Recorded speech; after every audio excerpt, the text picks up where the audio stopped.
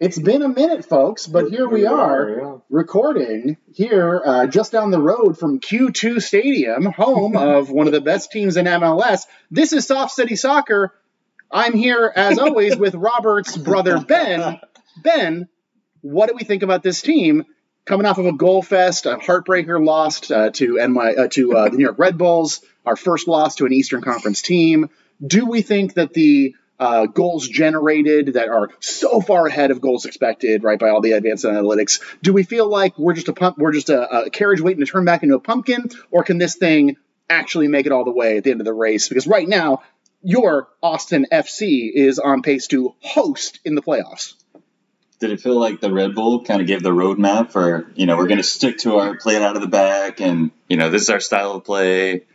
What do you think? I mean, when we've given up goals, it's been on easy counterattacks. It's been on quick transition or even just long balls out of the back. And we are so attacking forward, seemingly with supposedly Cecilia leaving the team now, and they're going after Rigoni, the guy who's another Argentine who's playing in Brazil right now, but played with Driussi on those championship Zenit St. Petersburg teams. Zenit. I don't know how to pronounce it. No one's talking to you, Robert. This is Soft City Soccer, Austin FC's biggest soccer podcast. No, that was Ben, everybody. Ben records the shows. Ben edits everything. Thank you, Benjamin. I'll edit that out. No, that's the people have a right to know. I've had more than one person ask me when are we going to record stuff about the offseason. So did you tell them this day specifically? I told them it was coming. And now that I've directly spoken to 1/3 of the people who listen to this podcast, I feel like it's time to talk about the NBA offseason. I'm Brendan K. O'Grady. I'm Robert Segovia. And here we are in late July. There's such a flurry of stuff that happens, and seemingly every basketball talk show wants to do 5 podcasts the first week of July, and then we get nothing. And I've never understood that, because almost everything that we can talk about today is better informed or has not yet resolved from where things were when we kicked off season.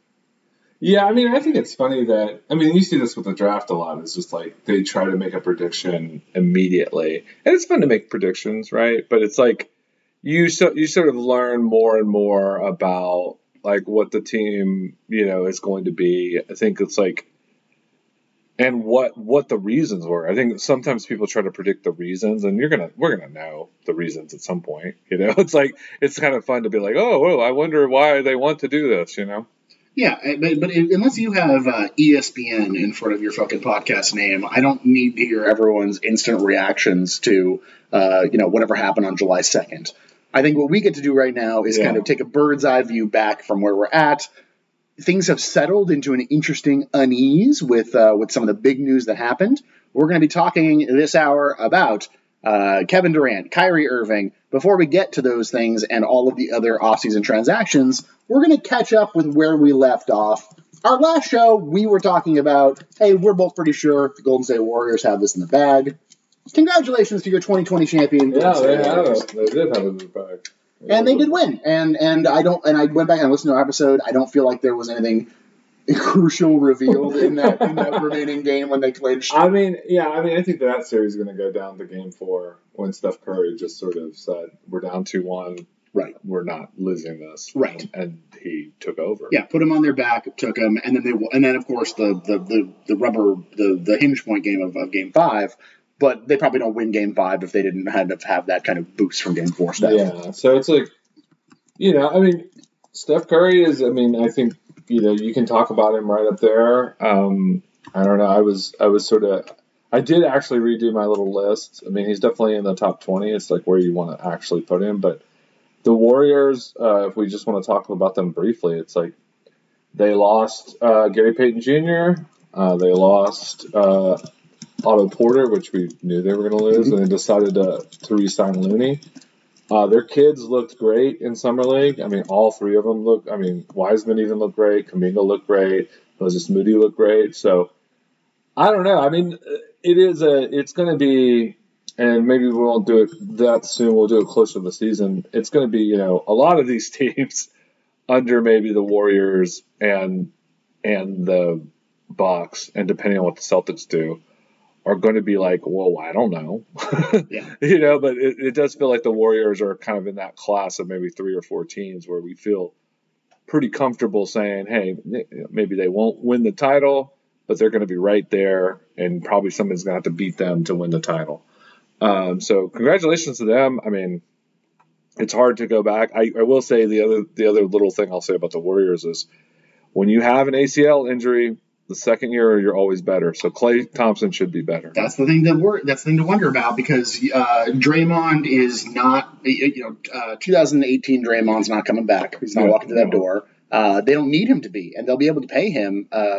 Even with his play receding, almost just for what he represents in the culture, for how he's able to help organize a defense, and you got to think of how invaluable he is with seemingly every young player or new player that comes in raises their defensive IQ by 5 or 6 points, and it's seemingly mostly him doing that, or maybe it's just having defenses that can rely on him covering every single mistake in real time the way that he does seemingly. So this is a team where I'll once again just kind of pat myself on the back for having them picked in the finals in the first place. I don't know if a lot of people did, but at least since we've been doing this show in October, I've been saying I have the Warriors in the finals. I think that they are a team where when we talk about the West this next year, man, if everybody's healthy, what a fucking bloodbath. We are back to the West being so much better than the East. But that being said, this Warriors team, you can only assume they're going to be healthier than they were this year, right? Yeah. Because Klay's coming back better. And that makes them, if nothing else, one of the teams with the highest floors in the NBA, right? So let's see what happens. Is another back-to-back. Would this be their first opportunity to defend a title without having Kevin Durant on the team? Let's see what happens. The Spurs were never able to do it. What does that make us think about what this dynasty is in the future? They did have a chance and they lost. That's the 72. Oh, forgive me. A chance to do it is what I meant. Yeah, to actually achieve it. Yeah. Because we talk about these dynasty teams, right? When I think of dynasties, I don't think of the Spurs. I respect the Spurs enormously, and they are an incredibly great team. Well, they're one of the best teams of their era for sure. But to me, a dynasty kind of implies I don't know, you're winning maybe one back-to-back at some point. I mean, honestly, these dynasty conversations, it's very inane. Bill Simmons did a whole fucking thing about this, and I do think that Celtics and Lakers fans should maybe just not be able to talk about this at all, because it's it's like it's like with the rivalry conversation. Okay, nobody gets dynasties, but the Celtics and the Lakers. Great. When I think dynasty, what my brain goes to is the '90s Bulls. Yeah, I mean, to me, if you have the same core players, and I think Golden State does. You take out Kevin, they should be worse. So, and 3 we can argue about, but if you've won 4 titles, you're a dynasty to me. Because 4 titles in how long? It doesn't matter to me. Really? If the players still Miami playing, Heat are a dynasty if they win another title. None of those guys are playing. Dwayne Wade and LeBron James are not on the team. Okay. So if Curry's still on the team, it's Curry's dynasty. To me. I already regret the conversation. We're both trying to dismiss it, and so now we're arguing the finer points of it. Well, I'm just saying, it's like that. To me, it's the player, right? Nobody's like with Tim Duncan. It's like he won 5 titles. It's a dynasty. I mean, if Tim Duncan if the Spurs win a title now, that's not part of that dynasty, but he is the guy. Sure. So it doesn't matter to me if it's back to back or whatever it is. To me personally, that's just me. Whatever you call him. One of the great teams in NBA history is the Stephen Curry era Golden State Warriors. Congratulations to one-time Finals MVP Stephen Curry. Yeah. Oh, whatever. I mean, to me, it's like... No, that's more shit. He should have had more than one. Yeah. And that's the sort of thing. It's like, I don't know. I think it's like, I mean, if we want to just have 3 dynasties, which are the 60s Celtics, the 80s Lakers, and the 90s Bulls, then fine. To me, that doesn't really matter. But to me personally, it's like if you win 4 with the same marquee player, and it's a dynasty. I guess what I'm thinking about is you rank players literally. You keep a ranking system, right? I don't literally rank them, but I do kind of keep mental tabs on where I expect them to project out, right? So to me, I think you've got at least 2 players playing right now whom, if you wouldn't say they're a top 10 player ever, are probably going to be there by the end of their career. One is LeBron James already. He's a top 10 player, obviously, right? Yeah. But Kevin Durant and Stephen Curry are both going to retire as top 10 players in the NBA, I think. Yeah, I think when we have these conversations, which I think are interesting, obviously, because I make a fucking list about it, I have Dr. J rated a lot higher than anyone else. I'm just going to say that. So let's just throw Dr. J out for a little bit. But I think when people generally have this conversation, the two people you're talking about, the two people Durant and Curry have to pass are Kobe and Shaq. Yeah. And so you have to just go in your head, I don't have them over Kobe and Shaq. I'm just going to spoiler alert. Mm-hmm. I actually don't have them over Olajuwon. But I don't think Olajuwon's a top 10 player either. I think Kobe and Shaq are usually 9, 10 on these lists. Maybe somebody underrates Tim Duncan and they put them 8 or something like that. I think there's a case that Will Chamberlain slides historically. Yeah, whatever. But I think it's like those to me are the parameters. And I think I said it on the earlier podcast. Curry has a chance to do the Kobe. He has a chance to sort of have Kobe's career, which is to say, except a little better. Because if he wins another title, right, then he's the best player on 3 championships and the second best player on 2 championships. And the most important player on 4 or 5. Yeah. And he has a lot of other things that, as great as a player Kobe was, Curry's like a one of a kind sort of player.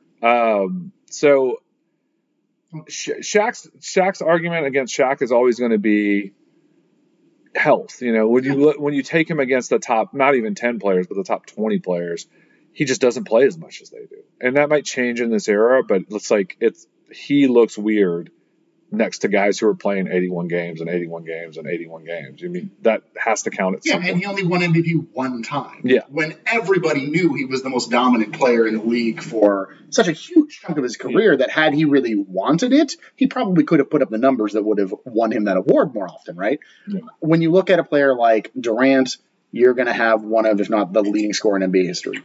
When you look at a player like Curry, you're going to have him. He's going to be he's going to hold the career 3-pointers title. He's going to be top 4 or 5 in assists more than likely. He's probably going to be top 5 in steals by the time he finishes. He's going to have so many other little accolades pooled up around him that it's going to be really difficult to make the case over Kobe. I already think he's a greater player than Kobe was, and that's a Lakers fan saying that. So to me, I look ahead and I see at least 2 players that I expect.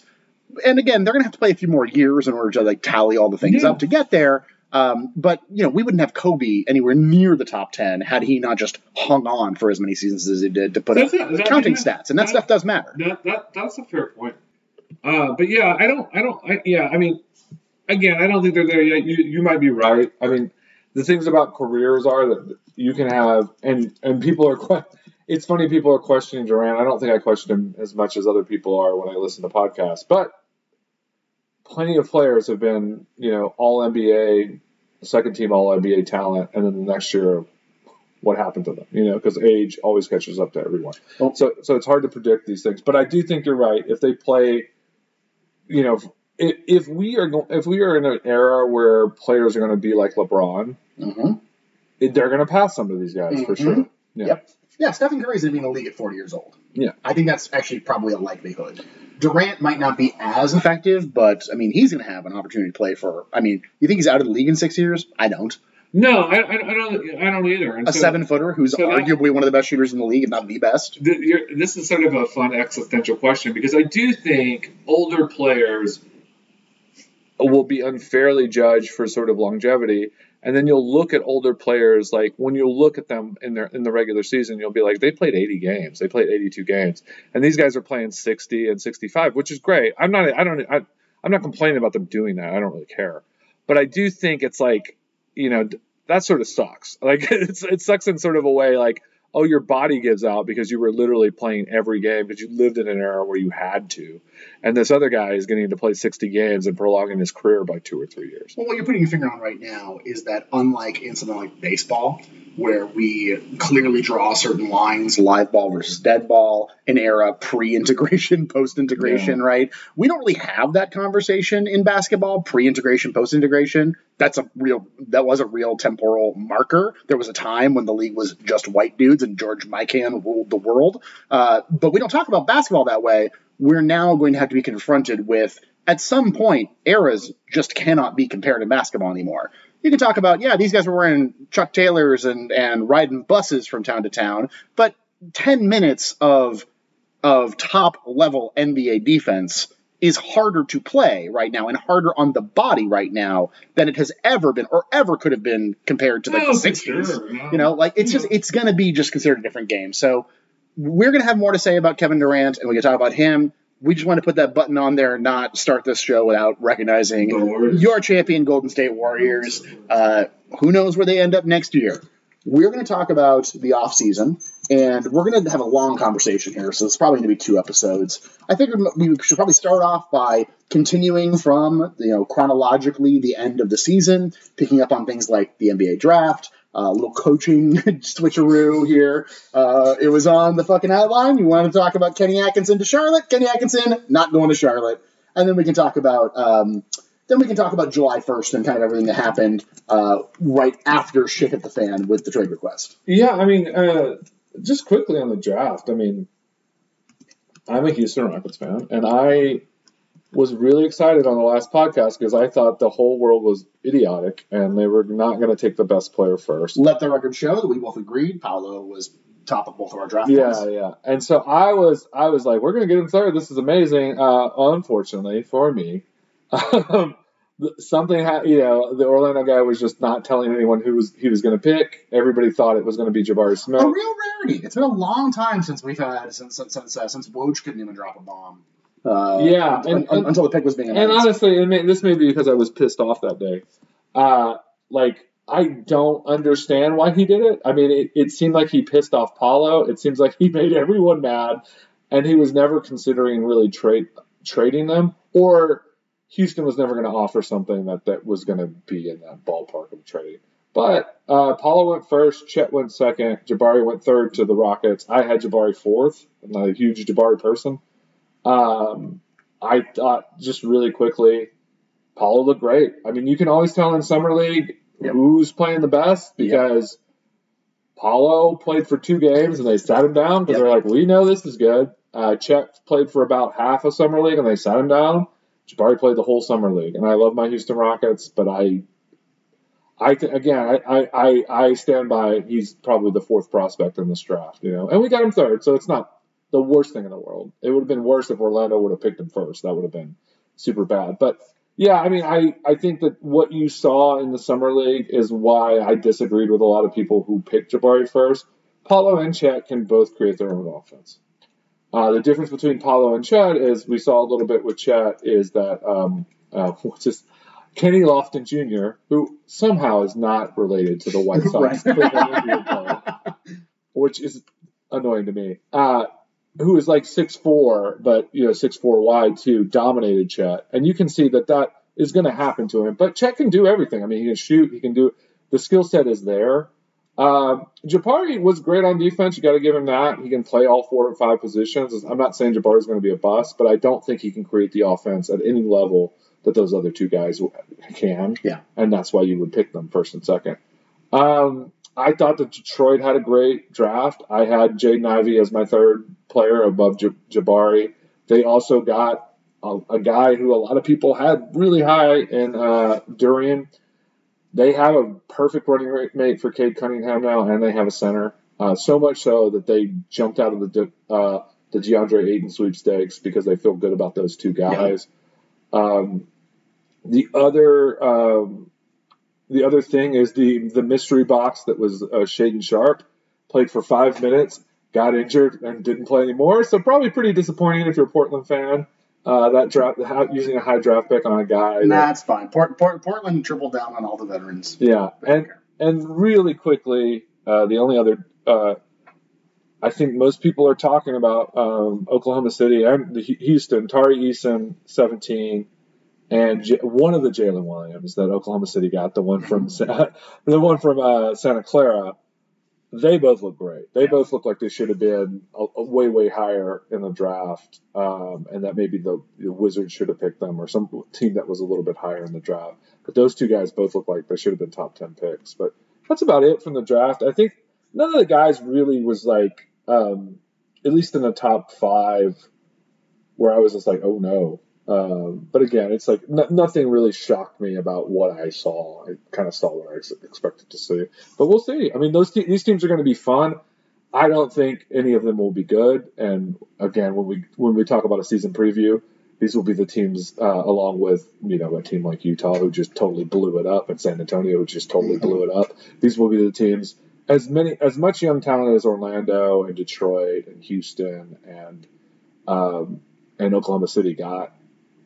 We're not gonna have to worry about them in that. Okay, so I'm mostly with you on everything. I think that unfortunately Jabari Smith not interesting enough player to make me want to watch the Rockets. The Rockets still are in full rebuild mode. They want to be bad. They want to be back in the lottery next year. When it comes to Paolo to the Magic, good for you, Magic, choosing I think the best player in the draft, someone who. Even if he doesn't reach his kind of like perennial all-star potential, which I absolutely think he has, I think he can be like certainly somebody that we should expect to make more than one all-star game in his career. Even if he reaches the peak of that, exactly the kind of player that can just plug into any team, just can fill so many roles on offense for so many different kinds of offenses. I don't think he's the panacea. I don't think this is going to be a team that's really worth watching on a competitive level. And also, again, probably plans to just stay in the lottery field for the foreseeable future. Oklahoma City won the draft. I think that seeing Paolo go first overall and knowing to stay with the guy that you were certain of, right, which reports were super solid the whole way through, that Chad had a promise from Oklahoma City. He wasn't going to slip past number 2. They took him without hesitation. And we saw in Summer League, you see why. He was just clearly one of the NBA players on the floor among a bunch of guys who are hoping to have an NBA contract next year, right? Sure. And that's what Summer League is. I think that the Thunder Noodles are going to be, I'm calling them the OKC Thunder Noodles, by the way, now from now on, because they're just full of these noodle dudes. Like, yeah. Chet looks like a noodle. SGA has noodle arms. They got Poku on his team still. They are the Thunder Noodles. I know, but just looking at them, they look like you're watching a game in the 80s, and you're using like the little tuner dial to make the picture stop skipping, and it kind of squeezes a little bit, and the aspect ratio moves all players that would skip the 3 inches taller. That's what this team looks like. The reason I'm excited about watching them is that one, I think they have more talent than those other teams already. Number 2, they have acquired so much draft capital that they really can just roll them out and play as hard as they can and try to get all players, not worry about win totals. If it's clear they're going to be lottery games, they will be. They'll be active players on the stretch. But they have no reason not to just go out and play as hard as they can and try to win games. I think they're actually going to win more games than expected. Yeah, I think they have a 7-2 reason not to win games. But I think it's like, what would I say about Oklahoma City? I agree with you. They have more talent in general. I don't think any of those guys, like if you're asking me, right, and we'll take, because Utah, we think we're going to blow them up. San Antonio has the least amount of talent maybe in the whole NBA now. But if you're asking me, like, I'm pushing out 5 years, right? I actually do think Orlando, Houston, and Detroit, I just think that those guys, their top guy is going to be better than anybody on Oklahoma City. I think they got a lot of guys who I like. I like Josh Giddey. I like Shea. I like Chet. But this is the reason I didn't think Chet was better than Paolo. I don't think Chet is your number 1A guy. No, neither is Gilgeous Alexander. Nobody was on the Thunder right now. No, and that's sort of what I'm saying. One of the next 15 first-round draft picks they get to make in the next 6 years is going to be the guy. But I will say, it's like you gotta get. I think this is a weird draft where there's a lot of like the only guy I would put in sort of last year's top 4, and if I'm feeling really, I've had a couple beers and I'm feeling really great about Kuminga, top 5. It is Paolo, and I do think that there's no shame in that. But I think Jabari, Jaden Ivey, and even Chet are in sort of the Giddey and Franz Wagner and those types of guys. That's just how I feel. I think Chet's on the high end of that for sure. I would probably pick him over those guys, but I just don't think he's in that sort of that range. I do agree with you though. I do agree they have more talent. I think it's going to be tricky for Oklahoma City because the chances are that people are just not ready. I think the Rockets in Detroit and Orlando will be fun to watch, but they're not going to be very good. But they have talent. They all have talent. I think that, I think Indiana sneakily is going to be bad. I think that both Utah and San Antonio will be so bad. And you get into a situation where starting to stack up teams, right? And then Oklahoma City, those draft picks are great, but if you're picking 7th, 8th, 9th, 10th, it's just not going to be as good as if you can get Wembanyama at 1, Scoot Henderson at 2, sure, or one of those brothers at 3 or 4. Of course. And so this is a draft where this is a big draft for these bad teams. They really, really want to get into that top 4 because those guys might be game changers. I mean, yeah, it's another really good way to end up the top 4 if the ping pong ball's going to like trade a shit of future draft picks whoever gets the top 4. Nobody's going to do that. Well, nobody's going okay. to do perfectly that. fine. What I'm judging right now is this current draft. The Thunder came out of it with, I think, no worse than a second best prospect in it and another first round pick. Sam Presti is painting a masterpiece in terms of asset management and bringing talent into the team. JaMychal Green comes on this team, a veteran that you never regret having, just a really great, solid pro, perfect kind of guy for this kind of locker room. I think that of all the teams that we talk about, where you try to get me to say, Brendan, the Pistons are kind of fun, scrappy. The Magic are kind of fun. This Franz guy's really fun. No, the Thunder Noodles are the team of all the fucking high lottery teams that I'm going to be excited to flip over to and watch these guys doing stuff. One of these young, fun teams. But I love Jalen Williams, too. I think Jalen Williams they just paid Lou Dort a lot of money. Jalen Williams has a chance to be everything that Lou Dort is, but 3 to 4 inches taller. They're going to trade Lou Dort. They just locked him down. They're going to turn him into more. For sure. But to me, it's like, no, I don't disagree with you. I would just say that Orlando won the draft because Orlando drafted a player that is their best player. And anytime you can draft a guy and you can immediately say, this is our best player, you win the draft. But neither of us think he's going to be the leader of the franchise for the next 15 years. I mean, what are we talking? I mean, I think that this guy... Compared to next year's draft, with all the kids whose names I don't know, I do think that Paolo's on the level of... Except for maybe, I love Evan Mobley, but he is on the level of a Jalen Green, of a Cade Cunningham, of a Scotty Barnes, and that's a really high level. That is, this guy projects out into Blake Griffin, but he's more comfortable with shooting. Mm-hmm. He can pass really well. His body type, Paolo's body type, is Blake Griffin, LeBron James. Yeah, he is probably at this age. And LeBron James is one of the greatest passers of all time, so it sounds ridiculous that I'm going to say this. But they're about at that passing line. That's super, that's his best skill. Paolo is an amazing. He's a very good passer. He's not LeBron, but yeah. He's a very good passer. I mean... He also doesn't quite have the same athletic burst as LeBron. Yeah, that's why he's not LeBron. Yeah. He's not LeBron. Young Blake jumped. His second jump was insane. I would say the thing that Paolo probably, if you're really excited about Paolo over Blake, is you would say Paolo's taller. And also, Paolo...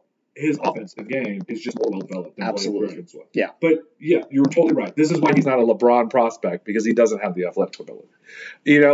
Blake is not a LeBron prospect because he didn't have the playmaking. Walking in the door. So they have, it's in that range. I do think he can be the best player on a really, really good team. Can he be the best player on a championship team? Probably not. No, but he projects out to be an ideal second-best player at that time. Yeah, and he projects out to be the best player on a second-round playoff team or the best player on a conference finalist. So that's a high bar. That's a high prospect. And just none of the guys on Oklahoma City are even near that to me. No, but this is where I circle back around to saying Orlando, the only chance that they get another franchise transformative player is by winning in the lottery. And the Thunder have other avenues now. When you have this many assets to play with, right? I understand you're saying no one's going to trade out of the top 3 next year, right, for multiple picks. You say that until it's one of those crazy years where, where a first round playoff team somehow ends up with the number 4 pick or something. There's too many question marks ahead of Orlando from how they might continue to get better from where they're currently at. In my mind, they don't have any of the other stuff that they could trade into other good contracts or.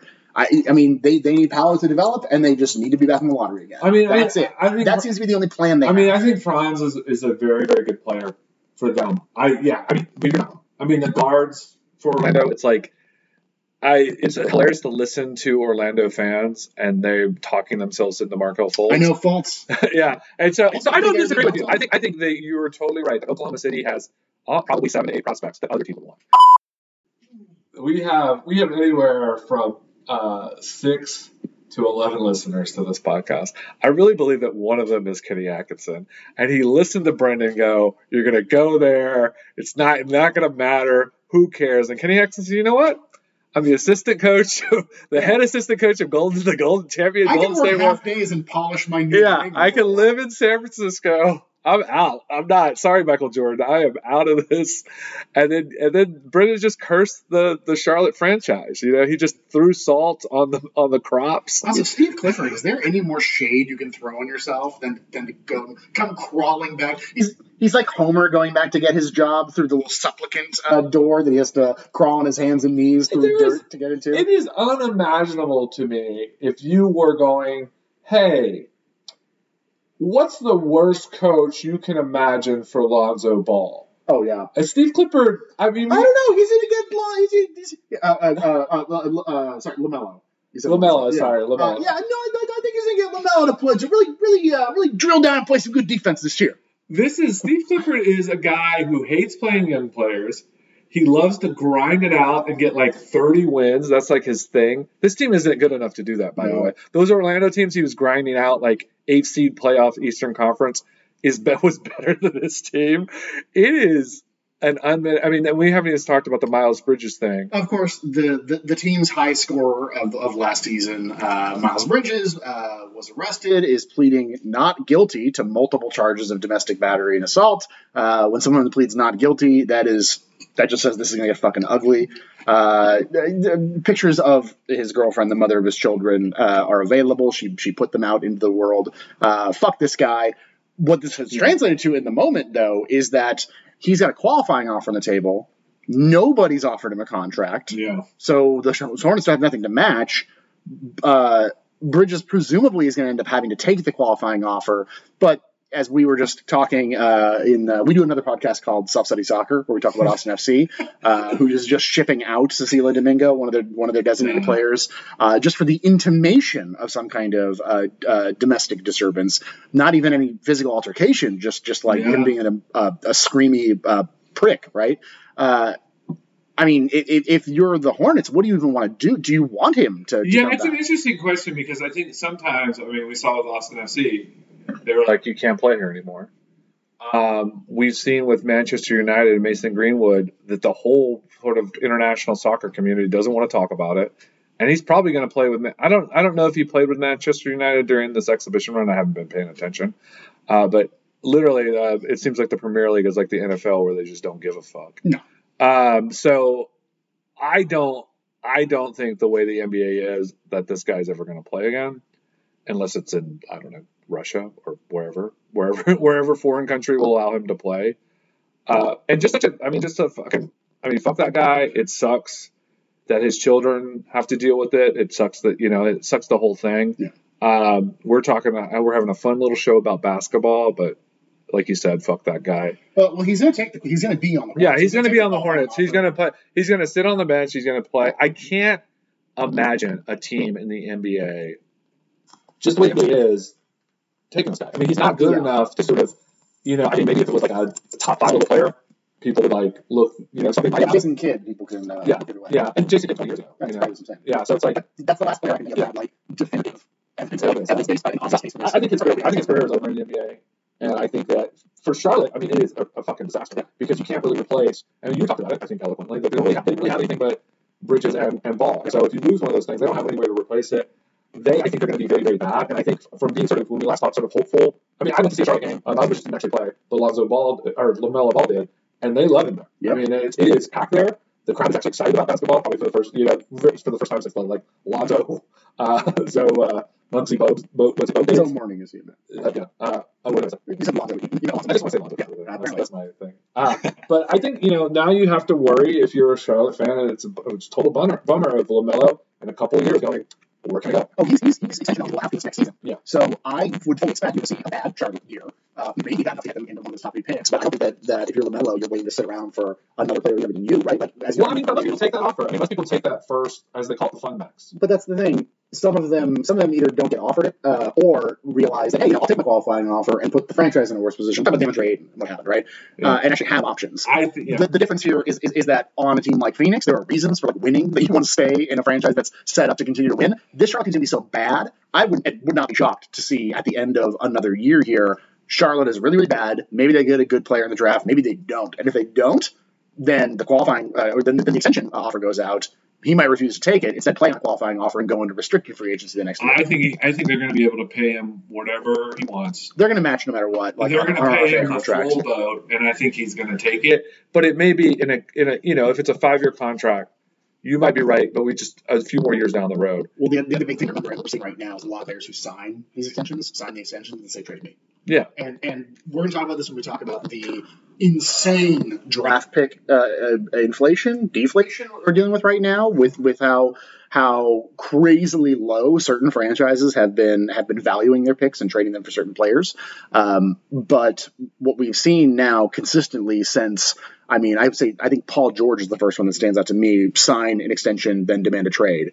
Then Durant obviously recently did it, and we'll talk about him in a moment. But I wouldn't be shocked if we're looking at we're living in the barrel of a bad Charlotte team for the foreseeable future. So the thing Steve Clifford's not saving anybody, right? Yeah. So the thing about the eighth thing is actually interesting and rare. I mean, everybody thought that Zion wasn't going to sign that contract. There was even rumblings about Luka. They all usually sign that one. Yeah, the first one. And that's what LaMelo's going to be on. And they all usually play the whole contract. And then that's when they go, okay, it's been 7 years, time to get out of here. I think he signs this trade me. Yeah, I don't know. I mean, he is sort of beloved in a way that is, I think he's going to be a little bit loyal for a little bit, for a while. Really love him? Knicks fans. I think Knicks fans might be getting another player, and they will not have the money to pay. Well, we'll leave Charlotte for now. I just wanted to address, not to go some else, but just other than fuck that guy. And also just to say, hey, remember when we took some time out to talk about Kenny Atkinson going to the top for some reason? Not only is that irrelevant, but that franchise is circling the drain again. Yeah, I do think if Charlotte is smart, which they are, they should have traded some of these guys. They should have bottomed out with LaMelo this year. Again, for this draft. I mean, this draft, if they can hit on it, if they have, I don't even know if they have the pick, honestly. But I just think that's why everybody is bottoming out, because this is the draft to bottom out for. Well, we have got this far into the show talking about nonsense. Anybody who's listening has been skipping forward or looking for timestamps, wondering when are we going to get to the Brooklyn Nets factory. And before we get into transactions, what happened, the actual deals and signings and trades that happened July 1st, something else happened that really kicked off everything. And that was Kevin Durant put in a request to be traded from the Brooklyn Nets. And then the whole league said, we're okay. Well, in 48 hours, you had players like DeJounte Murray going for 3 picks and a swap, right? So I feel like, I'm not to tip my hand too much in this conversation, but there's no world in which Brooklyn gets adequate value for what they think Durant is worth right now. What he is worth, theoretically, on a team next year, right? But reports are that they want 4 picks and 4 pick swaps and good current players. They want the Gobert trade and the Harden trade combined. They want the DeJounte Murray trade, the Gobert trade. They want all of the trades combined. Yeah. And they want everything in one bag, and they don't want the bag to be heavy. Yeah. They also want to completely reshape their roster and send out recurring money, but get back current All-Stars. I do not know what Brooklyn is doing. I have no clue how they're going about this, because they're setting the market in a way that just doesn't make sense. Here is what I think that they were asking for the moon at first. Here's what I actually think they're doing. I think they're waiting for the very fickle Slim Reaper to change his mind. Yes. I think that is what's happening, and they're calling his bluff because they have to. Because if they can't get that big shoot for the moon package, guess who gets their pick? The Houston Rockets. So they have to. There's 3 scenarios here, right? There's the scenario where they trade for 50 cents on the dollar. There's a trade where they shoot the moon, which the league doesn't want to do. And there's a third scenario. They'd rather have the shoot the moon, but this scenario is way better than the first scenario, which is just, hey guys, play. Yeah. Play, and we'll be good enough that we don't have, I don't know if it's a swap or if it's actually they get their pick, but we'll be good enough to either not swap, or we'll be good enough to the pick is just going to be a middle first round pick. So compounding this is also the fact that that Irving opted in. Kyrie opted in, right? Which was always going to happen, right? Partly because it's very hard to imagine another franchise being excited to pay him his max figure right now, right? And him knowing, as we've made fun of him this for months and months on this podcast now, and longer than that in our regular lives, making fun of him, is still, when he's on the court, a transcendent player. One of the 15 best players in the league by probably any measure, right? So the fact that he is coming back, my question becomes, can you play the whole... So it's this weird little puzzle box, right? Because they don't want to trade Kyrie until they know what they're doing with Durant, right? Supposedly. They want to try to roll back Durant, and Kyrie has said, I opted in. I'm ready to play next year, right? Yeah. Even as he tells every other team in the league, don't trade for me. I'm going to the Lakers after next season, right? And this has been corroborated over and over again, because that's one of the only franchises, probably the only one in the league, that can justify bringing in his level of bullshit just to raise their talent floor like they need to, getting out of a bad marriage with Russell Westbrook, and having the culture setter that gives you at least some kind of record of LeBron's managed to make it work with Kyrie before, right? It's the only franchise that can talk themselves into, we can handle taking Kyrie. Because it's the Lakers. They've taken basket case superstars for decades, right? So that's the only teams that can take him. That's an obvious fit. I see very few ways in which Kyrie is not playing the Lakers in 2 years, right? But are the Nets willing to call the Nets bluff? It's like, we'll roll all back. Do they want Kyrie to come back? Do they want Kyrie to come back? Here's the thing. It's does it piss off Durant if they pay Kyrie to stay away? It's not do they... I mean, their options are... Right. Again, we go back to these 3 options. So let's go around the league and see what's actually on the table. The best deal that I've heard for winning, I'm not saying long term. If you get Scotty Barnes long term, that's great, right? But winning right now is the one we just heard about. Sorry, so because there's a handful of deals that are confirmed have been offered, but you're talking about the best way to win for the Nets to be able to because they're not going to trade Kyrie, at least right now. Although I think that's not totally true. They're not going to take Kyrie. When you say best for, do you mean best for Brooklyn's sake? Brooklyn. Okay. Because that's all that matters to them. They can talk about draft capital. Well, not necessarily if they decide they can fully blow it up if they get a player like Barnes plus a shitload. They can't fully blow it up because they don't have any other draft picks. No, so if they you think you're going to get 4 or 5. I know, but if you get let's just do the Phoenix Suns or the Boston Celtics. Yeah. You get a bunch of draft picks from them. What do you think those draft picks are going to look like?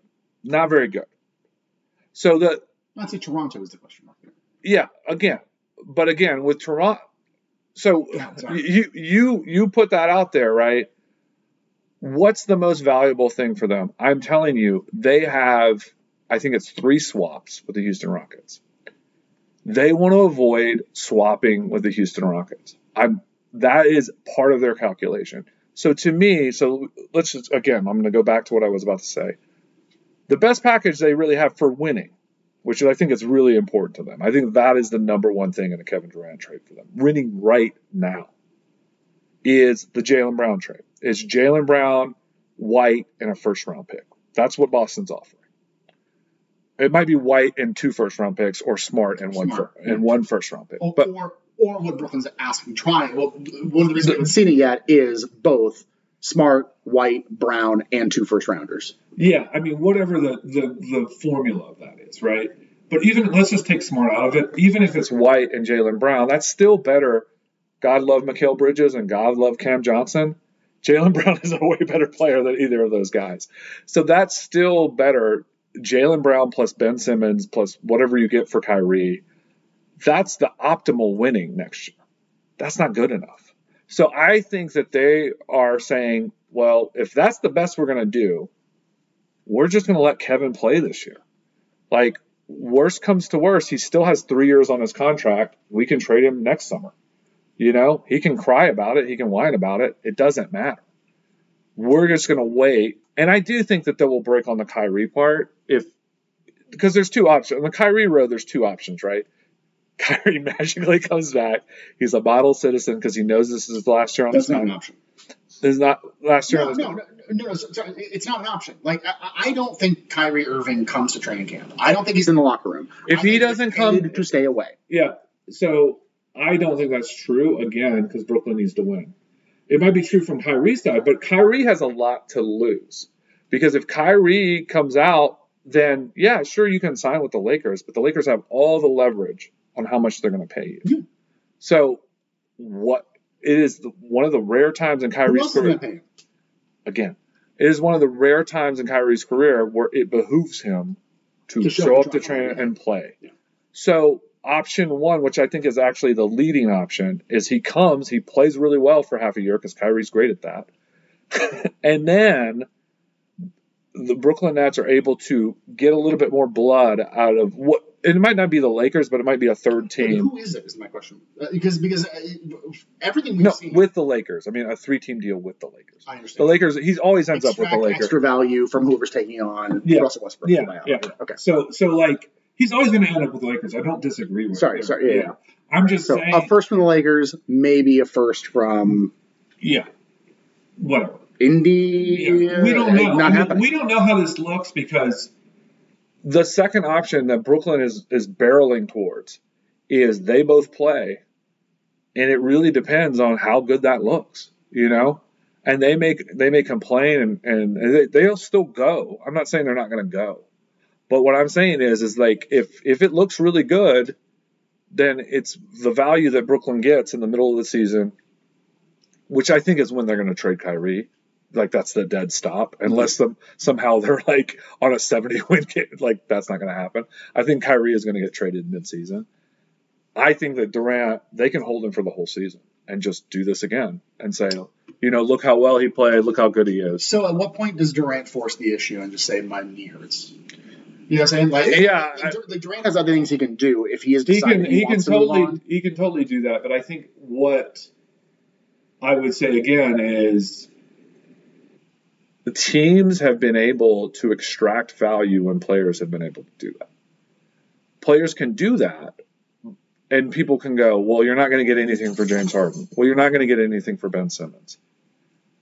What Brooklyn is going to get right now is so low that they don't lose that much. They can still get that. They have so little leverage. They have such a bad situation. The worst situation is, yes, Kevin Durant sits out after 2 months, and they get what they're getting now. They might as well just lose this hand and get dozen other ones. Yeah, but if they actually play him in the season, they might get some more. And that I'm saying that's what they're thinking is. And bonus, when he's playing for those 2 months before he gets pissed off at you, you're winning games, so you might not lose. You're giving a worse pick that you've given away. Yeah, I just, man, this Nets team needs to be, like, this Nets front office needs to be completely disassembled. Like, the fact that they allowed this to happen, the fact that they went as hard as they did on, let's say, mercurial personalities in Kyrie and Durant, and also did things like commit all of that money up front to DeAndre Jordan, who's gone, like, keeping themselves in a position where even at their top dollar best, when they looked amazing for a couple of games at a time with Harden and Kyrie and Durant, when that stops working, what do they wind up getting for Harden? A guy who didn't play at all and is another one of the biggest question mark mercurial players in the league. There is no vision. There is no culture. There is nothing at the Nets other than saying, hey, we'll be the doorstop for whoever the best basket case players are that are going to come here. And all that is a recipe for is to waste another year of Kevin Durant's career and not get much more for him than you could have gotten right this second. So I want to talk about who are the potential Kevin Durant suitors, because I truly just think that, like, this Brooklyn, people are talking about, like, oh, the Brooklyn's one of the biggest disappointments ever. I don't really think it is on the team, because it's easy to say this after the fact, and we can, because this is what happened. They are such a self-implosion, and they did such a piss-poor job of maintaining any kind of continuity for what a plan around, like, hey, what are we going to do to make sure that Durant wants to retire here, right? The complete lack of ability to do any of that just speaks to having no vision for the franchise. And I think that there are franchises that, like, we've given a hard time to, like, say, your Portlands, where, like, hey, if nothing else, like, they've secured what looks to be a better future for their franchise just by making it so that Damian Lillard is happy to retire there. And they're able to do nice little bits of business through the offseason. Whereas now the Nets, best case scenario, are having to take gigantic dice rolls every single season on the health of a returning Kevin Durant, who, let's not forget, tore an ACL 2 years ago, on a Kyrie Irving, whom at top dollar best, you're hoping to get 30 good games out of to try to squeeze any kind of value out of. They're playing from so far behind at this point that I would have zero confidence. Yeah, I'm not saying this is a good hand. I mean, when the Harden trade happened for Ben Simmons, I was very ecstatic because the thing that I said about the Rockets Brooklyn trade was totally right. Yeah. At every aspect of it. Well, we were both stoked on that for Harden to Philly. Yeah. But I'm just saying, it's like this thing that they got, the Simmons thing that they got. And to me, there is. It's funny because my first inclination when you started talking was just to go hard into Kyrie, but I have Kyrie Irving, at least when he is playing, is a top level player. Ben Simmons has never been a top level player. Yeah. And so to me, I don't know. I will never understand if I was somehow allowed into the halls of the big podcasts. This would literally be the first question I would ask these people, is because like this dude at his best season was a third team All NBA. And you guys treated him like he was insane. And that's what Brooklyn has. I mean, that's what they're going to end up with. At the end of this, they're going to end up with Ben fucking Simmons. Yeah. That is. Honestly, that is like move to Connecticut, change your name to the Hartford Whale, and just start over. Yeah, whatever. Yeah, so it's just like, yeah, I agree with everything you're saying. I lay out what they're going to do because I think that's literally like you have 2 twos in your program, and you're just like, well, keep playing. Maybe I'll hit on the river. That is what they're fucking doing. Yeah. And so, yeah, it's abysmal. It is a joke. It is hilarious. And you think about other franchises, and it's very hard, barring Sacramento, to think of something like. But at least with Sacramento, like it's sort of like this. The chutzpah of Brooklyn is just so high and so sort of ridiculous, and it's like it's going to end badly, and they don't have any other draft picks. There's no draft capital, and this has happened twice. Insane luxury tax bill. This has happened twice. Yeah, and so I don't. Yeah, the kids aren't old enough to remember the last time Boston and New Jersey did a deal that essentially major players moving forward, and it crippled the team, to the point where they were essentially. And it's to me, it's what's so hilarious about it is just like. There's no imagination, there's no sort of like, because I will say something out loud. There's a team they should be trading Kevin Durant for who has a lot of draft picks and we're probably getting some really good young players, but they're so petulant and stupid, they're not going to do it. And that team is the New York Knicks. Oh, okay. Yeah.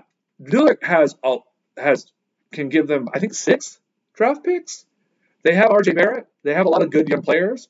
I know RJ Barrett doesn't like a lot of good players. I mean, they have players, right? And they have draft picks. I think to me, it's like that team should be on the radar. But this just shows you how Brooklyn is.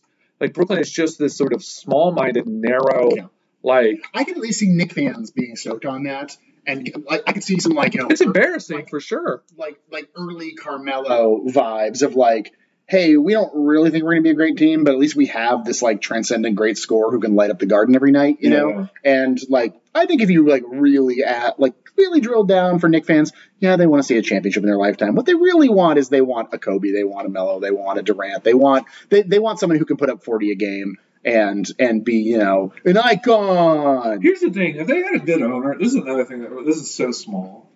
This really bothers me about their owner. Kevin Durant with 4 years on his contract comes in and says, I want out, and you get one team, the Phoenix Suns. That's the only team I'm going for. If I'm a fucking billionaire, you know what I'm going to say to that asshole when he says that to me? I'm going to be like, 4 years, 4 teams.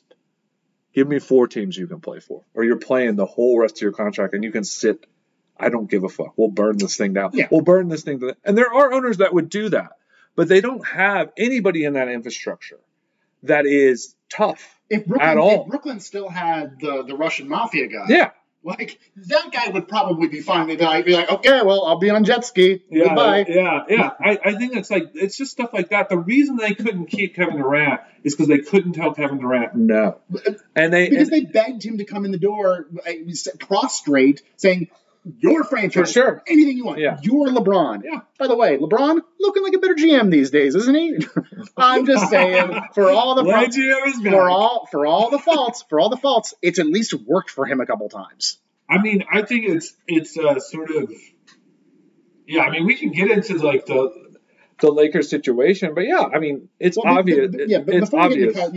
Before we get into Kyrie and the Lakers, let's talk a little bit about, is there even a team that should want to bring in Durant for what it would cost to get him realistically?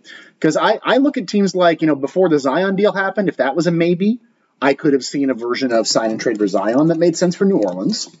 Zion comes in now, like nothing could get done for 6 months at the earliest, even if they wanted to. And frankly, I think the vibes are good. Pelicans are good. Pelicans are going to be a fun, good, coherent young team with the oldest guy on it being CJ McCollum. I wouldn't want to mess with that chemistry right now. No. If you're Toronto, you've bet big and won big before on short-term superstar turnaround contracts. I think they could probably still have a good team, a team good enough to challenge in the East, even if they had to give up Anunoby and others and Barnes, as the centerpieces, plus a lot of picks. They have them to give, and they, really smart franchise, know how to make those other little marginal moves to build up the roster around them. But you've also got Scotty Barnes, who the fan base really likes. You already just won. Canadians never expected to see a title in their lifetime. They want to see another homegrown player lead the franchise the way they got to watch Kyle Lowry win a title, right? That's ultimately the player that they love and they care about for that team more than Kawhi. If you're Toronto, you certainly don't want to be the first ones jumping in to pay the premium of what Brooklyn's asking for right now. Yeah. The only two teams that I can see that could potentially use it are so Boston is the one that this week everyone's talking about because apparently they waited until they waited a few weeks and then said, here's a realistic offer, right?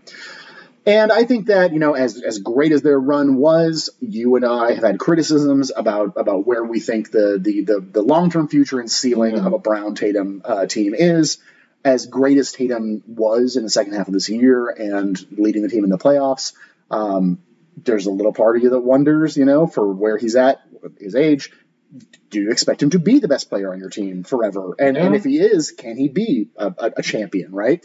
The fact is, you're going to face a healthier Eastern Conference next year, more than likely, right? Like most of us, I certainly had the Bucks going to I think the Bucks were a better team fully healthy. I think that potentially Philly is a better team fully healthy. I think the Heat have a chance to come back stronger than ever.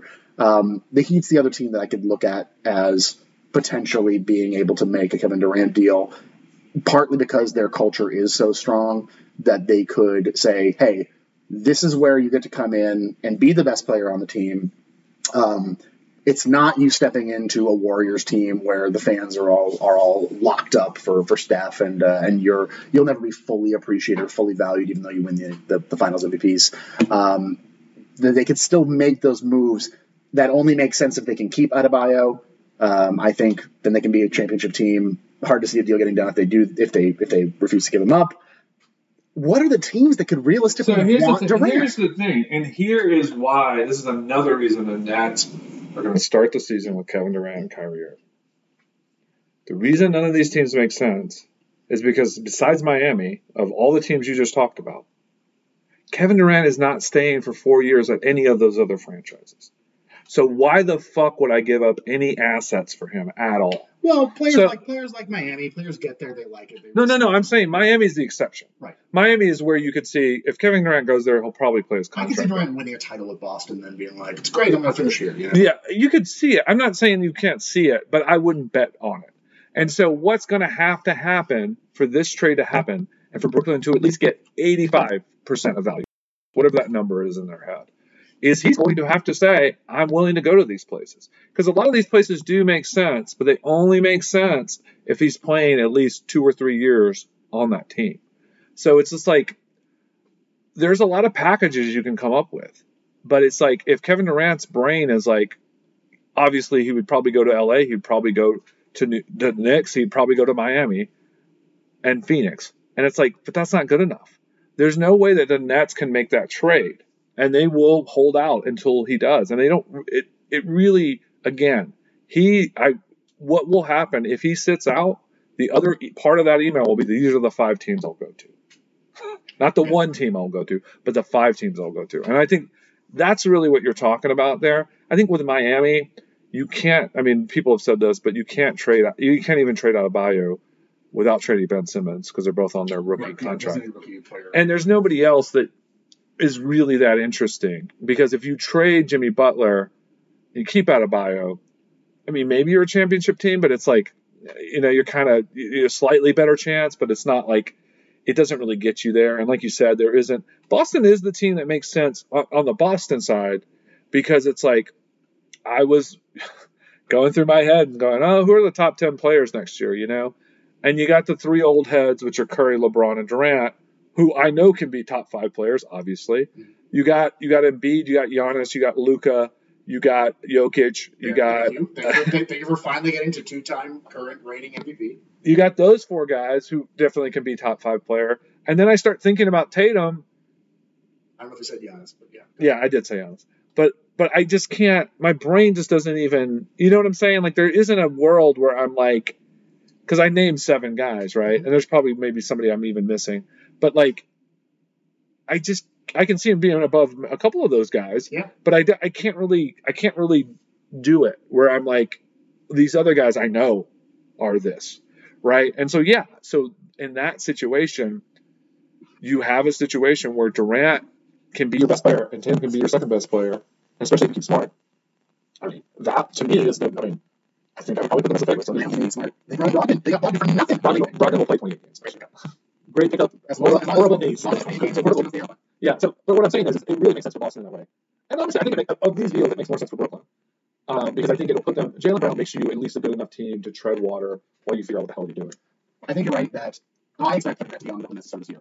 The other big thing that we're kind of just dancing around in all this, the other big reason is that they need his value to decrease. They literally need the asking price that they can look themselves in the eye of telling other teams to handle it. Yeah. There are so few teams that have the draft capital that would take to meet terms that Brooklyn is reportedly asking for, right? Just simply losing some time means you're shaving a first round pick off that ask. Now there's an increased possibility you can bring in a third team to facilitate, etc. Where they're at right now with how much they're asking for, it is, and just the math, right?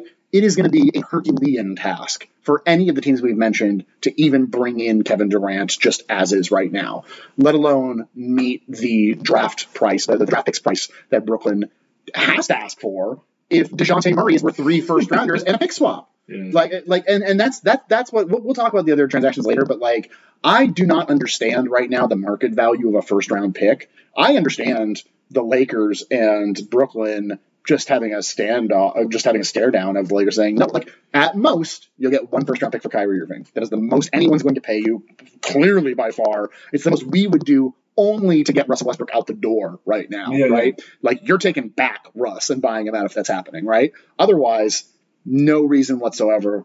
Other teams, I guess we'll talk about Atlanta later, but Brooklyn has to have that kind of that number of picks based on what Harden went for, based on what Davis went for, based on the fact that he's Kevin fucking Durant and he's better than everybody else.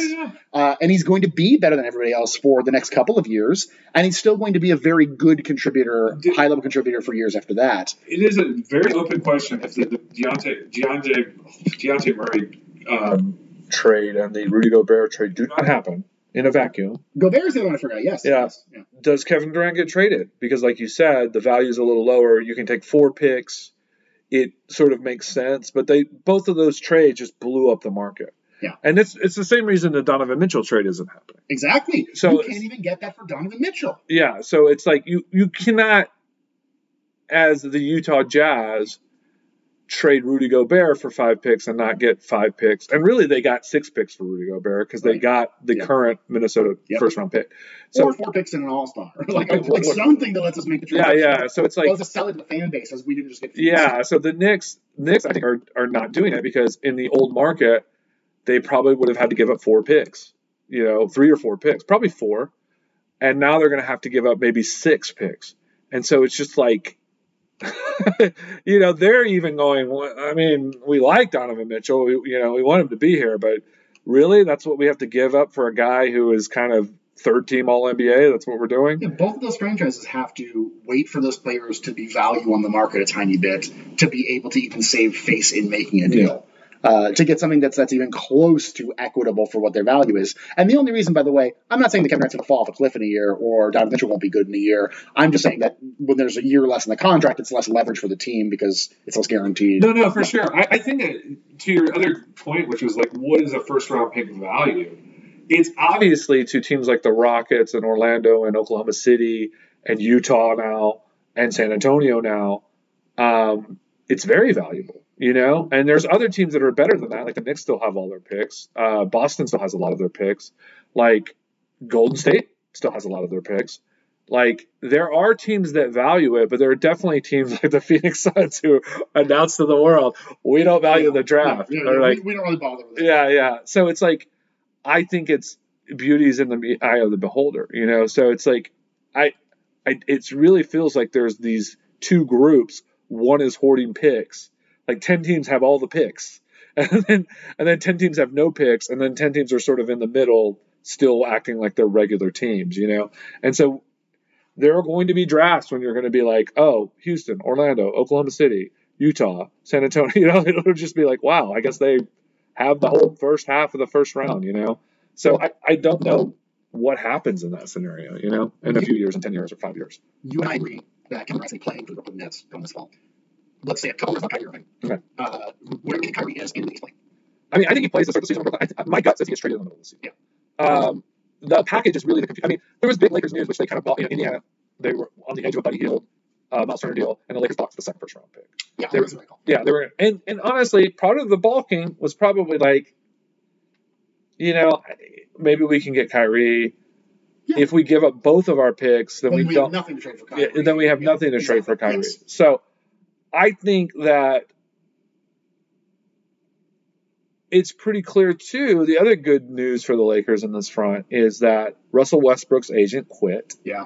And wrote a letter that basically said he thinks Russell should play for the Lakers, and Russell is totally fine with a buyout. Yeah. So that is, if you're a Lakers fan, that is amazing, great news, because that was sort of a question of like, well, can we even trade him? No one wants to take him. They want him to buy out, right? So.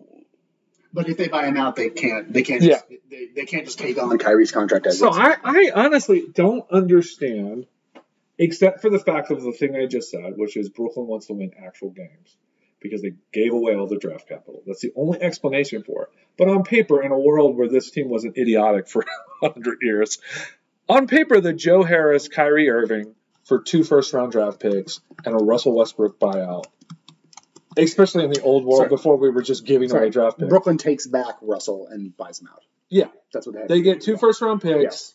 Lakers get Joe Harris. Lakers get Kyrie Irving. Yeah.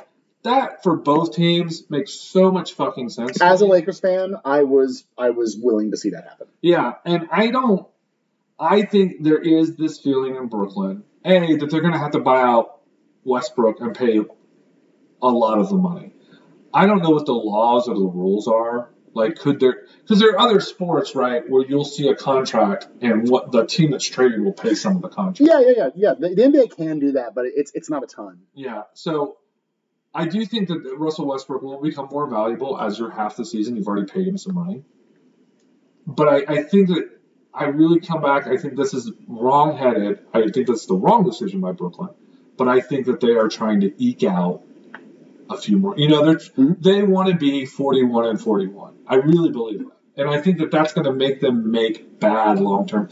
They're trying to fix the bad, horrible mistake they made, and they are going to make bad mistakes off of that bad mistakes. And to me, that Kyrie deal that I just said, you don't need a third team, makes total fucking sense. You don't know if Joe Harris is the Lakers were unwilling to offer the second pick. So formally, it has never been confirmed the Lakers were willing to offer the second first round pick. Well, I think the reason I agree, but the reasoning behind it is, well, here's the thing. The only reason that you do that for the Lakers is if you are like, look, we want to wash Russell Westbrook out of our hair, fresh start. We have a core now coming in that is going to be Kyrie, LeBron, AD, inarguably an incredible fit on paper. Like, much more so than Russell Westbrook ever looked like, right? Really fills in a key area of need in terms of just sheer ball handling when LeBron's off the court, someone who can get their own shot, somebody who can play off ball and has had tremendous shooting numbers off ball for the last couple of years in Kyrie. The other thing, though, that the Lakers were questioning about was there apparently actually really is a lot of mixed reporting on if Joe Harris's ankle is going to be good or not. Yeah, that's a good point. And he has 3 years guaranteed. And from the Lakers, it's, hey, like, you're calling us, right? Like, we all know that if we just hold on to 1 first-round draft pick, we get Kyrie Irving by the All-Star break, right? Like, there's nothing else coming. I would say, though, my counter to that would be, as good as those 3 players are, Lakers just need players. Yes. And it is dependent on Joe Harris's ankle. I mean, if it's still bad, then no. But Joe Harris is an NBA player that can play NBA playoff games for you and be the second guy. And he plays great with Kyrie. He plays amazing. And the Lakers need shooting desperately. Yeah. But the thing is that the Lakers hold 2 first-round draft picks. If they hold that, then they have the opportunity to say, well, if there is the chance that Brooklyn just refuses to budge and just will not trade Kyrie for 1 first-rounder, then the other deal is on the table. And we don't have to buy Russ. We don't have to buy Russ out. We can just have him stay away. We can continue to bring other cheap young guys and just, we're hanging on for dear life, praying for health from LeBron and AD, but be good enough to be in the play-in range. And then you can always pull the trigger on Hield, Turner. That's a couple of upgrades of positions of needed depth. I think that I guess, but I'm not blown away by those players either. I mean, I would. And that's also committing long-term money. I would. In Hield. I think that the best player in that Indiana trade that you're getting back is Miles Turner. Yes. And I would say that he's equivalent to Joe Harris at the positional. They're equivalent. Right. So you're literally saying it's a bet on Kyrie, right? I mean, there's little like Kyrie's top level is so high. It just makes sense to wait for Kyrie before doing anything else. Yeah, but to me, it's just like Kyrie's level is so high, and it really is the only dice roll you have. There's no the Lakers aren't 2 role players away. Right. And so that to me is I get it. And I guess the other argument that I could kind of see the Lakers' point of view is we never know what's going to happen this season. And those 2 draft picks, there might be a guy that's out there that we really love that we're just not seeing right now. Yeah. So I think that is, but to me personally, I would want Kyrie to be in the beginning of the season, depending on Joe Harris' health. And maybe, maybe you finagle Brooklyn to give you Steph Curry instead of Joe Harris. Right. And the Lakers just really easy to do that on July 6th. There's just you might be right. I mean, I think the reason would be to get everyone into training camp so they can play together. Training camp is always No. Okay. This summer to let Brooklyn get into state. Guess what? You're not getting fucking all you think you are for Kevin Durant. I don't. But I don't think Brooklyn views it that way. I think they're petulant, and I don't think that they're. I think there are people in that front office and that ownership that want to see Kyrie play. Come play for us, Kyrie. And they don't give a shit. No, I get it. No, I get it. And here's the thing. So this is so fun, right? Let's not mince words here. I think Kyrie Irving is a kind of dumb guy. Yeah. In a lot of ways. I've never said he's any less than a fantastic basketball player, right? And I've always loved his game. He's just such a fucking goofball player, right? He's a dumbass in some very key ways. Some of them are kind of charming when he's not on your team. You just have to watch the car crash. But when it comes to the idea of Lakers made these moves, they became a LeBron James team. You wanted a team where LeBron James retires, or at the very least, you want to know that Anthony Davis is going to resign again and you can kind of transition to the next era, etc. Everything already paid off once, right? I say all the time, Anders forever. Oh, you're going to have to be really good and healthy. Guess what? Fucking World Cup played. Everyone got 6 months of rest. They came back and crushed everybody, right? And the thing is, you don't know what's going to happen. Chris Betsy, which is the first round, well, we've already seen it. So as a Lakers fan, right? The reason you don't get 2 picks is because there's every chance that you're going to get Kyrie on this team in the next 365 days, right? For less than that. And you're right. You don't need a Miles Turner and a Buddy Hield to make you a champion. You need another big piece and luck and health, right? But that luck and health, you can finagle around that a little bit if you have that extra first round pick. And you wind up getting Joe Harris in the deal back, or Steph Curry, or any other player, or Eric Gordon for a pick, right? Yeah. That's another good mid-season player who will be available for a good contender. I think. So for me, as much as I have criticized Kyrie Irving, you both saw when you walked into my house today that I'm wearing my full Joker outfit. I have a full beard, so I'm doing Cesar Romero with the makeup over my beard right now. And I'm fucking ready, man. Let's watch the world burn. I love it. Let's do it. I mean, I cannot wait for the Kyrie era. Yeah. I welcome him with open arms to the weirdest goddamn team in the league, which is also one of the most popular brands on the planet. And let's just fucking see what happens, man. I think that this is, I mean, the other thing I would say is we talked about Durant. I mean, I just believe in LeBron. I believe in LeBron with Kyrie. I don't believe in Kyrie in any other situation. Yeah. But I just think LeBron can do it. I think yes. that I think it's You'd be stupid to think he could. Yeah. So I just think it's and I don't even think that the Lakers, they definitely need role players. But I think that it is sort of, and you might be right. That's a good thing that I didn't even think about, is splitting those draft picks up and getting Kyrie in one deal and getting some other role player in another deal.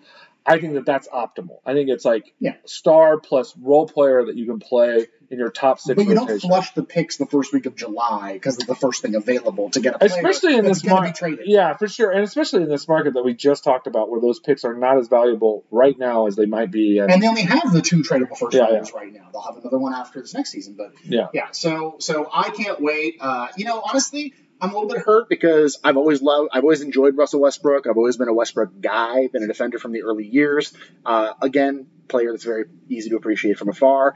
And unfortunately, like you never know how close Allen Iverson is to falling off until he plays 2 good weeks in Denver and then becomes Denver Allen Iverson. And like Russell Westbrook, good at basketball by every measurable metric. Yeah.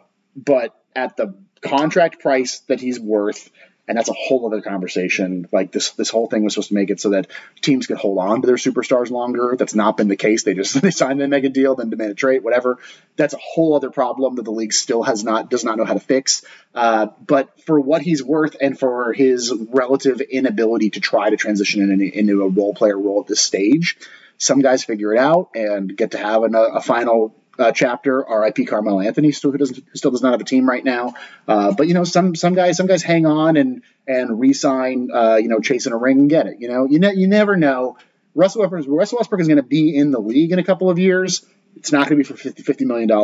And unfortunately, it had to be on my favorite team that we watched the fall finally happen fully, Yeah. So it sucks. I feel bad about it. I feel bad that he has hated his time, that the fans don't like all that stuff.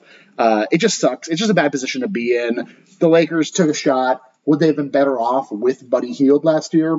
I don't think considerably much more, because the reason they lost isn't the reason they lost isn't Russell Westbrook. It's that every other player on the team was 40 years old and hurt. And at the very least, they just signed a bunch of they took flyers on young guys who will be available. Yeah. And their plan is just going to be like, look, we got one of LeBron James and Anthony Davis with a bunch of energetic, hopefully useful young guys. We can hang on to be in the picture enough that when we spend one pick and not any more than that on a Kyrie Irving and get someone to take away Russell Westbrook for the price of Taylor Horton-Tucker, a first-rounder, the Rockets give us Eric Gordon or whatever, right? Like, that seems to be I'm not talking myself into it as a place of hope. I genuinely can't see any other way that Kyrie Irving is on a team that's not the Nets. And I'm sorry, it sucks, Russ. Someone's going to buy you out, or your contract's going to expire, and then you're going to find out what you're actually worth, not just to a good team, but to any team in the league next summer. I'm going to admit that I've never been a fan of Russell Westbrook's game, but I will say that, he didn't really change the way he played in Houston. He didn't really change the way he played in Washington. He didn't really change. Helped Washington make the playoffs. They would not have made the playoffs that year if not for him. Sorry. Okay, congratulations. That's what they want. That's what they traded him for. For sure. And he probably will go back to. Honestly, I think he'll buy out and go back to Washington. I think it's the last place anyone liked him. Yeah. And I also think that they are so bad. That's a team we didn't even mention that is very bad. But yeah, they could actually use him, and that would actually help that franchise. So it's kind of a perfect fit, and they would start him. I don't know if they can now that they're sending a deal. No, but when he gets bought out, he's not going to get paid shit. No, that's right. He's that's his agent. $8 million. Here's the thing: Russell Westbrook doesn't listen. His agent is totally right. Yes. For Russell Westbrook, the person, the best thing to do, because the season can't. I really do believe it could not go any worse than it did last year for the Lakers. It can't. So if he played the whole season with the Lakers, his value is going to be high. Come off the bench and score 23 a game. Yeah. And just score. Yeah. If he gets bought out like this, he is going to be Carmelo Anthony, and that. Yeah. And his agent's totally right. He was giving them right advice, but it just shows you it's like almost Shakespearean, the fatal flaw with Russell Westbrook. He just has this sort of he can't hear it. So, yeah. Well, nobody's talking about the tragedy of Banquo, right? The characters are Shakespearean because they are the biggest players, and Russell Westbrook had that level of talent, that level of ability. Was worth every penny that he signed for in Oklahoma City, and it's just a shame that Oklahoma City that it didn't work out long term and that he did want out, because if he would have been willing to do the Damian Lillard thing and just say, fuck it, I'll just stay here forever, we can just be a bad team and you're not going to pay luxury tax on my insane contract because we're so bad otherwise and we have all these young guys, but I'm going to be a consummate pro, you're going to retire my jersey before Durant's, That would have been the ideal. Yeah, sure. Only a handful of players are so good where that's even a potential option outside of just wanting to win. And yeah, it's Shakespearean in its scope because that is the size of a character and the size of a talent that we're talking about. So, you can't take a long fall unless you want to. He's a top 50 player, but pretty easily. And yeah, again, I've never, as a fan, loved his game, but like, there's no denying that he was a very, very high level player for a very, very long time. With that, I think we're wrapping up everything that happened up until July 1st. Yeah. We're going to take a break, and we're going to be back, and we're going to talk more about everything that happened after July 1st. So this might be 2 episodes.